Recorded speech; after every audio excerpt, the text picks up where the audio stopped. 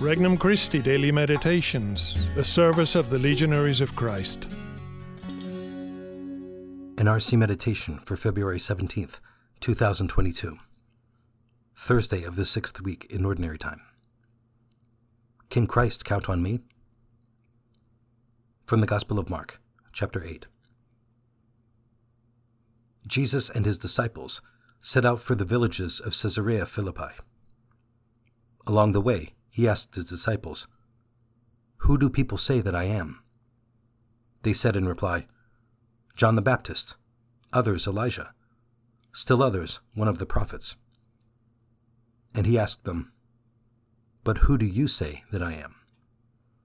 Peter said to him in reply, "You are the Christ." Then he warned them not to tell anyone about him. He began to teach them that the Son of Man must suffer greatly and be rejected by the elders, the chief priests, and the scribes, and be killed, and rise after 3 days. He spoke this openly.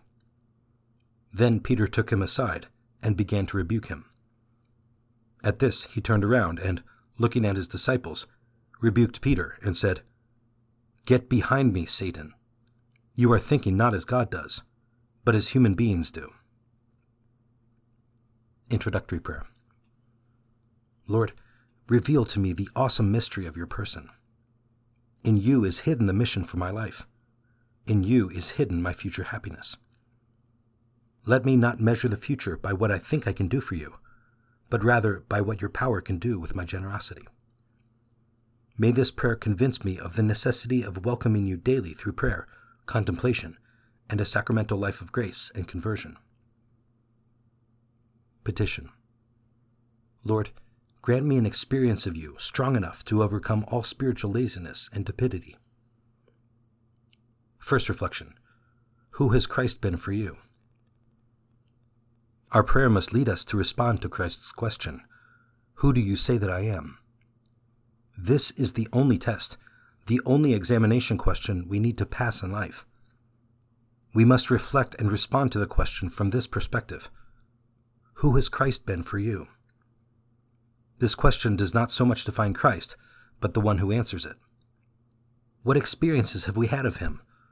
What have we been learning about Christ personally, through experiences that we cannot have known by solemn definitions, by routine external piety, or by what others say? Christ's history and our personal history must intertwine to become a single chapter that we both share. Second reflection. Who have you been for Christ? If I have little to say as far as my first-hand knowledge of Jesus, if my interior experiences have been eclipsed by a mundane and materialistic spirit, I must take Christ's question to the next level. Who have I been for Christ? Who I have been for Christ will be determined largely by who I have been for him in prayer. The inner Christ is known only by those to whom it is revealed. It will not happen by a merely flesh and blood approach, nor by just going with the flow of human events. Peter's interior life was fertile ground for the Father. His testimony was not luck, but was a divine intervention in his soul from which his faith drew its strength.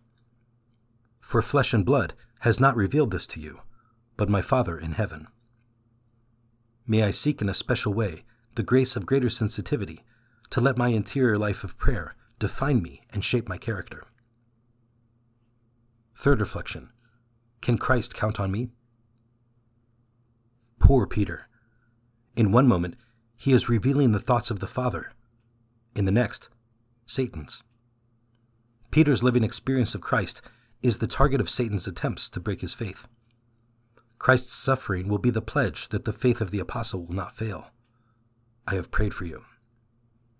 Ultimately, Christ's prayer would prevail. Peter is reborn on Pentecost, fearlessly accepting and launching the mission of the church.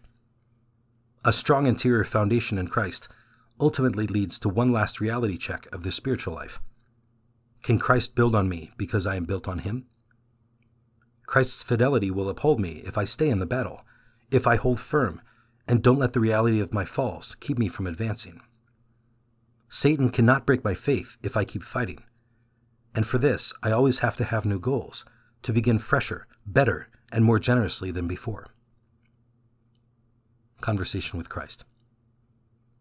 Lord, according to the riches of your glory, grant that I may be strengthened in my interior being with power through your Spirit, and that Christ may dwell in my heart through faith.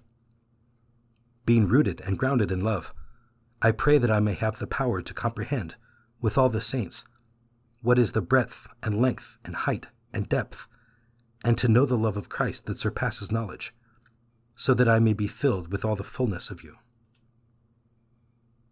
Resolution. I will spend some time before our Lord in the Eucharist today, at least virtually, asking that He deepen my experience of Him. For more resources, visit regnumchristi.org or download the Regnum Christi English app today.